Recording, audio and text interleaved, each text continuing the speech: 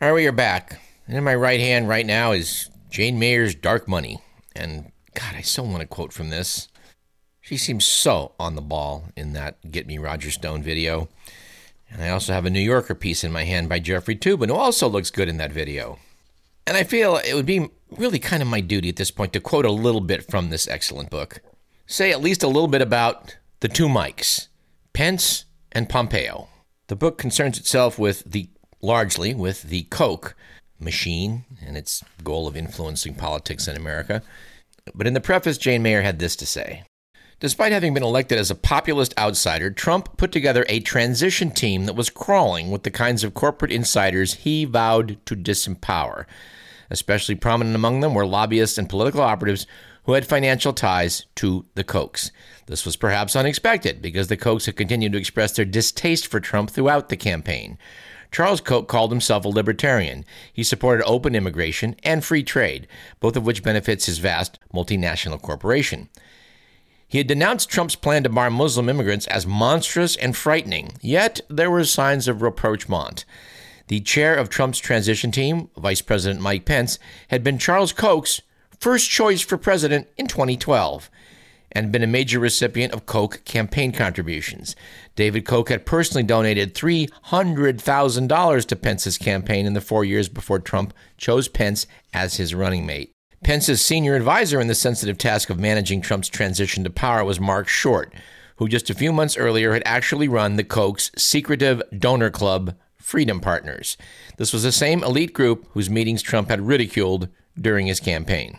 Skipping ahead a couple pages, the Koch's influence reached greater heights with Trump's nomination of Mike Pompeo, a Republican congressman from Kansas, to direct the CIA. Pompeo was the single largest recipient of Koch campaign funds in Congress. The Kochs had also been investors and partners in Pompeo's business ventures prior to his entry into politics. In fact, as Burdett Loomis, a University of Kansas professor of political science, noted, the future CIA director's nickname was the Congressman from Koch. Helping to guide the transition team in these fateful choices was Rebecca Mercer, the daughter of Robert Mercer, the wealthy New York hedge fund manager who out-Koch'd the Kochs in 2014, as Bloomberg News put it, giving more money to their political club, the Kochs, than even they had. Said Jane Mayer, clearly the reports of Koch's political death in 2016 were exaggerated. While they had refrained from backing a presidential candidate, the tentacles of the Kochtopus, as their sprawling political machine was known, were already encircling the Trump administration before it even had officially taken power. So, folks, it ain't all Trump. Despite the fact that the Kochs did not like him, they seem to be very influential in his administration. We'll have more to say about that next month. And in a follow-up item that I frankly can't resist, we have the science and technology section of The Economist's current issue talking about one of our favorite topics, drones. To quote from The Economist, for something weighing only a few kilograms and costing less than $2,000, even for a sophisticated model, a small consumer drone can cause an awful lot of havoc. January 22nd, flights in and out of Newark Airport in New York were suspended after reports of a drone being aloft nearby. On January 8th, Heathrow, London's biggest airport, also shut down briefly because of a drone sighting. And in the busy run-up to Christmas, London's second airport, Gatwick, was closed for more than 36 hours after drones were spotted near its runway. The magazine notes that airport incursions are not the only danger posed by drones. A growing number of drone encounters are being reported by airline pilots. On December 12th, a Boeing 737 belonging to Aeromexico managed to land safely in Tijuana after its nose was badly damaged in a collision which what is believed to have been a drone. Naturally, the people that make drones, the high-tech industry, is saying, well, they have some apps they're going to come up with that may be able to fix this problem. For more information about anti-drone technology, we suggest that you read the article yourself. It may be online. I don't know. You can find it if you want to read it. We hope you do. But the part that really got me was the paragraph at the end that said, what is also true of what may seem the most obvious and simplest way to deal with drones is a shotgun. Some folks nevertheless think this might be worth a go. Snake River Shooting Products, a firm in Idaho, sells cartridges it says are specifically designed to knock a small drone out of the sky. But as the firm scrupulously reminds its customers, they need to use their common sense and obey all laws. One of which is that in America, a drone is considered to be an aircraft, and people are not, as a rule, supposed to shoot aircraft. I like to serve up the counter opinion as a licensed pilot that a drone is not an aircraft. Yeah, it's in the air. Yeah, but so's a kite. All right, at this point, why don't we jump into the good, the bad, and the ugly?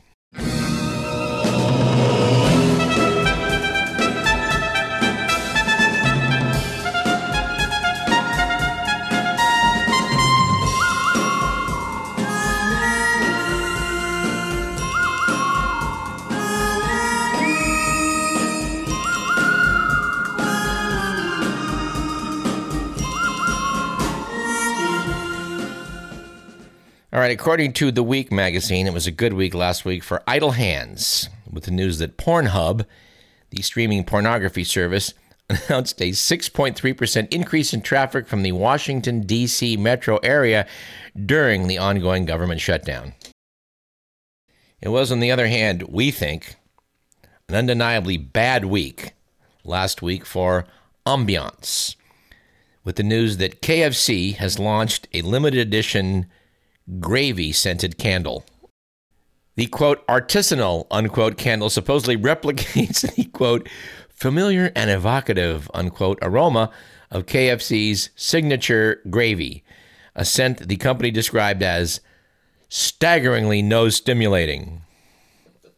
Now, I don't know about you, but when I hear the phrase staggeringly nose-stimulating, I think of, say, burning rubber or skunk. And we do have to laugh over the fact that Colonel Harmon Sanders, the founder of Kentucky Fried Chicken, who later sold out to business interests and then acted as their spokesman, was evidently enraged by the fact that the company took his formula for gravy, which he said was the best thing he'd come up with, and filed it away not to be used because it was just too labor-intensive. The colonel was evidently reprimanded when he referred to the new gravy issued by KFC as library paste. Yeah, you can say what you want about Colonel Sanders, but I always loved him for that. And it was an ugly week, we'd have to say, for thinking outside the box, with the news that an Arizona lawmaker now wants to tax pornography and use the proceeds to help build President Trump's border wall. A bill from GOP State Representative Gail Griffith would require tech companies to install porn-blocking software on internet-connected devices, which users could then disable by paying a $20 fee to be used for wall construction. And we have a couple of Only in America items. Only in America item number one is this. A Pennsylvania man officially registered his pet alligator as an emotional support animal and brings him to senior centers and schools. Joy Henney says that Wally, who's about 3 years old and 4.5 feet long, has a calming effect on kids and seniors. I gotta say, if your mom and dad are in a senior center, you may want to check with the staff on this one. On one outing that Wally took to an assisted living facility, a female resident approached Wally with caution, saying, "I'm not afraid of snakes. That thing has a lot of teeth." "Don't worry," Joy reassured her. "He's just like a dog. He wants to be loved and petted." It's reported that in Joy's home, Wally likes lying on a couch watching TV, particularly The Lion King, which he reportedly always watches to the end. All right. And in Only in America item number 2, we have this. The American Psychology Association just joined the war on masculinity, according to Andrew Sullivan writing in nymag.com. They have issued guidelines for men and boys that effectively pathologize half of humanity. In the report, the APA asserts that traditional masculinity, marked by stoicism, competitiveness, dominance, and aggression, is harmful to both men themselves and society, resulting in oppression of women and minorities and an epidemic of violence, especially if they smoke marijuana. Yes, the APA accepts the modern gender theory, said nymag.com, that men and women are not intrinsically different, that testosterone is irrelevant, and that masculinity is a social construct that can be changed for the better. Yes, said Andrew Sullivan, there are indeed issues that men today need help with, and emotional repression is a part of it, but telling men that masculinity itself is diseased and they need conversion therapy, in effect, will probably only drive them away. Now, Mr. Merlin has this idea. Suppose you're dealing with someone that has some degree of toxic masculinity. What if you bring in a support alligator? Yeah, here comes Amos. Now, Amos Moses was a Cajun. He lived by himself in the swamp. They hunted alligator for living. They just knock him in the head with a stomp. We've come to the conclusion in this program, which is not exactly a revelation, that there appears to be in America, and I think every society, two sets of rules. One set of rules for most of us, and there's another set for, let's say, billionaires, which I guess you may also describe as the powerful ruling elite, which I think is something that every society has. We're not optimistic that the next story is going to result in Larry Ellison having his wrist slapped, but the Department of Labor is alleging in a lawsuit against Oracle that a vast majority of the firm's hires through its college recruiting program were non-citizen visa holders from Asia. Not only did the Redwood City software titan favor hiring Asians for key departments, it favored non-citizen Asian graduates of U.S. colleges over American graduates. According to the federal government in this lawsuit, these students require work authorization to remain in the United States after graduation, said the Labor Department in a court filing. In other words, Oracle overwhelmingly hires workers dependent upon Oracle for sponsorship to remain in the United States. This preference for a workforce that is dependent upon Oracle for authorization to work lends itself to suppression of that workforce's wages. Hello? I guess if you can suppress enough wages and keep the difference, you can go buy the Hawaiian island of Lanai, which Larry Ellison did. Well, we'll see how that lawsuit goes. Here in the state of California, well, let's just say we here at this program have had some reason to doubt our governor, Gavin Newsom. We do hope that he does well, but we're not encouraged by this. According to Liam Dillon, writing in the Los Angeles Times, in his latest effort to flex the state's muscles over home building, Gavin Newsom announced last Friday that California was suing Huntington Beach over what he said was a failure to allow enough new home building to accommodate a growing population. Having gone to medical school at UC Irvine, I'm very familiar with Huntington Beach. My girlfriend lived in Huntington Beach. I've had a chance to see over the decades what became of Huntington Beach. I'm here to tell this audience that the problem with Huntington Beach, of which there are several, is not related to its failure to build enough homes. Nevertheless, the lawsuit is accusing Huntington of defying a state law that requires cities and counties to set aside sufficient land for housing development. Gavin Newsom said the suit was needed to address rising housing costs that threaten economic growth and deepen inequality. Yes, by all means, we can't threaten economic growth. Let's put more houses and more people in Huntington Beach. Actually, I know someone who's going to be very passionate about this issue of what happened to Huntington Beach. I actually know several, and I think you need to bring them on in a future program to correct this misconception of our governor that the problem down there is they're just not building enough homes, not building them fast enough. The same article in the LA Times noted that in 2009, when former Governor Jerry Brown was the Attorney General, California intervened in a lawsuit against Pleasanton, where voters had capped the amount of housing allowed. The case ended with Pleasanton getting rid of its cap, zoning for more homes, and owing about $4 million in attorney's fees to fight the state of California. Now, if you drive on Highway 680 between here and the Bay Area, you'll probably see the fruits of Jerry Brown's efforts in the ugly-ass worker housing type development you will see in what formerly was a beautiful valley in Pleasanton. Gavin Newsom said many cities are taking Herculean efforts to meet this crisis head on, but some cities are refusing to do their part to address this crisis and willfully stand in violation of California law. These cities will be held to account. Now, we have a so-called housing crisis in Northern California, particularly in the Bay Area, because people like Oracle are paying people vast sums of money to come and work in Silicon Valley and the Bay Area. We were told by these same companies not so long ago that they were going to be the solution to transportation problems because people would work at home, work on their computers at home. Then the companies decided we can squeeze more labor out of these folks if we make them come to work. So people live in Manteca, and instead of working in Manteca, they work in Sunnyvale. They don't like all that driving, so they want to live in Sunnyvale. But alas, supply and demand being what they are as economic laws, prices have gone up. Now, one would suppose that you might want to build more facilities which people could work in Manteca or Modesto or Turlock or Lathrop or Tracy. But let's face it, the quality of life just isn't quite the same in those places. If you're a well-paid techie, you want to live in Mountain View.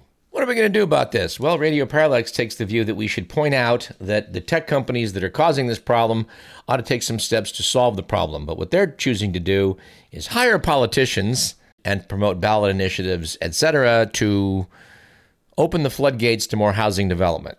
They want to lower the price by increasing supply, not by reducing demand. Reducing demand might cost them some money. But never fear, the democratic process is going to be assisted by high tech.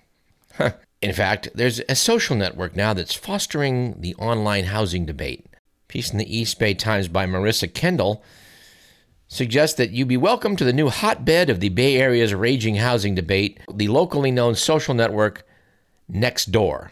Now, if you're somewhat skeptical that a social network run by tech companies is going to support the critics of this idea of, YIMBY, Yes in My Backyard, a group financed by tech titans and real estate interests. If you're skeptical that the opposition is going to get a fair hearing, well, then you'd be like me. The article quotes Bob Cushman, described as the leader of a slow growth group, Foster City Residents for Responsible Development, as saying that, quote, unfortunately, Nextdoor has not worked out to be a very satisfactory tool either for people who are pro-housing or people who want to set up a breather from housing. Cushman was active on Nextdoor until he got kicked off several months ago over accusations he was using the site to campaign. I wonder if you were campaigning for growth, whether you'd be kicked off. I don't know. I expect they'd maybe go easier on you. I don't know. Just a guess on my part. I just would summarize this by noting that a problem caused by tech industries is probably not likely to be eased by a social network run by tech industries. That's just my guess. Here's a part about the article that I do like the most. This is not the first time that Nextdoor has had to solve behavioral problems on its platform, people arguing vehemently. News outlets in 2015 reported that members used the site to racially profile their neighbors, and in response, Nextdoor began prompting people who reported suspicious activity to add more information than just the suspect's race. Now, it does seem clear enough that Mark Zuckerberg at Facebook and other people running apps like WhatsApp, I guess, which is part of Facebook, I don't know. I can't keep track of who's who.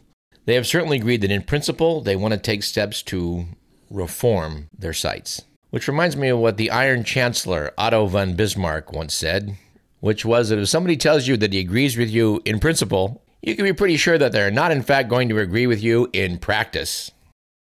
Now, in wake of the growing realization that the Trump presidency and Brexit both owe a great deal of their success to social media, apparently a pretty interesting show on HBO titled Brexit, wherein Benedict Cumberbatch, great actor, takes on the role of Dominic Cummings, who eked out that narrow, unexpected victory by stroking racial resentments and using social media to stir up groups of potential voters that no one had targeted before.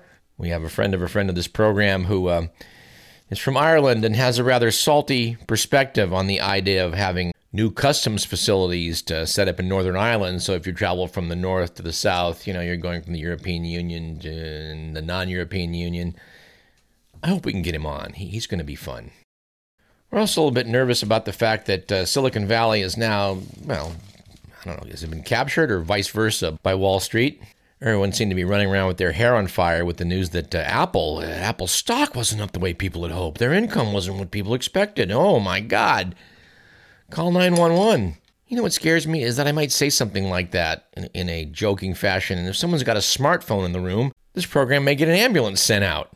Anyway, The Economist decided to weigh in on this issue of Apple stock, and they said in their headline, "Bad news for Apple, good news for humanity." Their subheadline said that the maturing of the smartphone industry should be celebrated, not lamented. The piece notes that people have voted with their wallets to make the smartphone the most successful consumer product in history. Nearly 4 billion of the 5.5 billion adults on the planet now have one. And no wonder, said the article, they connect billions of people to the internet's plethora of information and services. Phones make markets more efficient, compensate for poor infrastructure in developing countries, and boost growth. Yet they can be used for wasting time and spreading disinformation. But they say the good outweighs the bad. They might be the most effective tool of development in existence. The Economist thinks that the slowdown in Apple does not reflect disenchantment. Quite the contrary. It's the result of market saturation. After a decade of rapid adoption, there's much less scope to sell handsets to the first-time buyers, as there are so few of them left.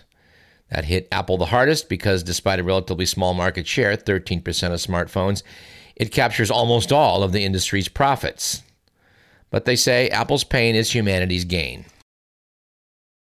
All right, let's move sideways into something we've been complaining about in this program for years, worried about on this program for years, media consolidation. A very small number of corporations control an awful lot of the information flowing around the world. The business column of the week notes that the Gannett newspaper chain was the most voracious acquirer of local papers in the news business. Writing in Bloomberg.com, they note that the hunter has become the hunted.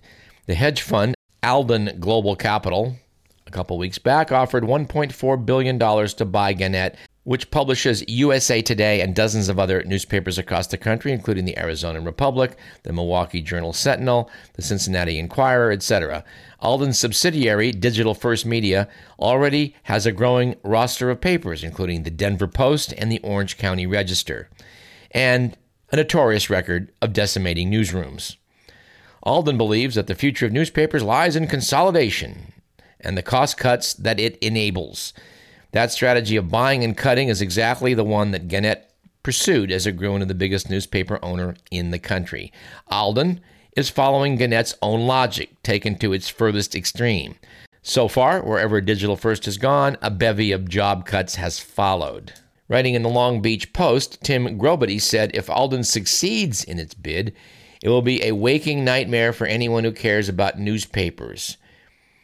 A vulture capital scavenger firm, in quotes, the hedge fund takes a simple approach. It acquires struggling papers and wrenches every last suffering dollar out of them through layoffs and cutbacks until all that's left is a ghost of a newspaper that once faithfully covered its community's politics, schools, sports, and events. It has done so in California, where the once proud San Jose Mercury News is a shadow of its former self. That last is one I can vouch for. I have a friend who lives in the San Jose Mercury region who is very high on tech. He expressed great surprise to me a few years ago when it turned out that electronic health records did not solve all the problems in medicine, like people had promised that it would. This prompts me to want to devote 2 or 3 minutes to the article appearing in the New Yorker titled The Upgrade by Atul Gawande, last November 12th. The article describes how 90% of American hospitals have been computerized during the past decade. The author reports that 3 years after he was first shown how to interface with this electronic health record technology, said, I've come to feel that a system that promised to increase my mastery over my work has instead increased my work's mastery over me, and I'm not the only one. In 2016, a study found that physicians spent about 2 hours doing computer work for every hour spent face-to-face with a patient, whatever the brand of medical software. In the examination room, physicians devoted half of their patients' time facing the screen to do electronic tasks. The result? Epidemic levels of burnout among clinicians. 40% screen positive for depression. 7% report suicidal thinking, almost double the rate of the general working population. Here's a part that really blew my mind. The organization he worked for lost $1.6 billion in their conversion to this software, noting that the software costs were under $100 million. The bulk of that expense came from lost patient revenues and all the tech support personnel and other people needed during the implementation phase. I'll have more to say about this in the future. As we're wrapping up, let's salute John Bogle, shall we? He passed away last week and was the founder of the Vanguard Group, which in 1975 began to sell index funds. Bogle realized that few stock pickers could outperform the market averages in the long term, so his solution was buy everything. You then do what the market does. Vanguard became a market giant. It's now the world's second largest fund manager with $4.9 trillion in assets. These days, index funds represent 50% of all mutual fund assets. Vanguard made Bogle an $80 million fortune. His belief that as much money as possible should go to investors' accounts meant his wealth was dwarfed by his peers. The chairman of Fidelity Investments, for example, is worth $15 billion. My only regret about money, said John Bogle, who regularly donated half his salary to charity, is that I don't have more to give away. That's a guy we want to salute. All right, we started out with a good news item. Let's close today's show with another. That'll be our policy in the future. Here's what I think is a good news item from the News and Technology section of New Scientist magazine. Article by Leah Crane notes that if humans ever settle on Mars, they will need water. She notes that luckily we know how to drill ice for water. Such methods are already used in Antarctica. Researchers now think they could get them to work on the red planet also. The atmosphere of Mars is too dry to make extracting water vapor from it feasible, and some are thinking that earlier signs of surface water may now just be sand slides. I don't agree with that, but at any rate, there's not a lot of surface water on Mars, but there's ice everywhere. If we need water, drill a hole, melt the ice, you're done. Apparently, the U.S. Army in the 1960s developed a technology called the Rodriguez Well, or Rodwell, for their Army camps in Greenland. You drill into the ice, you melt it, you pump the water up. By supplying heat continuously, you create a reservoir and a steady water supply. In fact, studies by the Aerospace Corporation in Texas showed that, in fact, simulations by the Aerospace Corporation in Texas estimated that they might be able to derive something like 380 liters of water a day using 9 kilowatts of power to melt ice. This is 10 times what each astronaut on the International Space Station uses daily and close to the average daily water use per person in the U.S. So future astronauts, take note. You might be able to go to Mars and still enjoy a hot bath.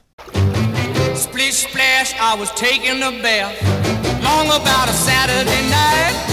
Yeah, rubbed up, just relaxing in the tub, thinking everything was alright. This program was produced by Edward McMillan. You've been listening to Radio Parallax.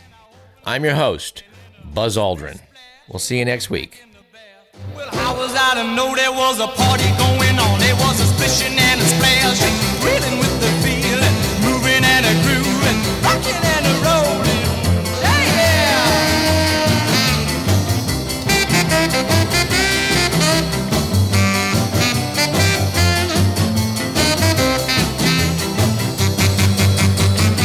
Bing bang, I saw the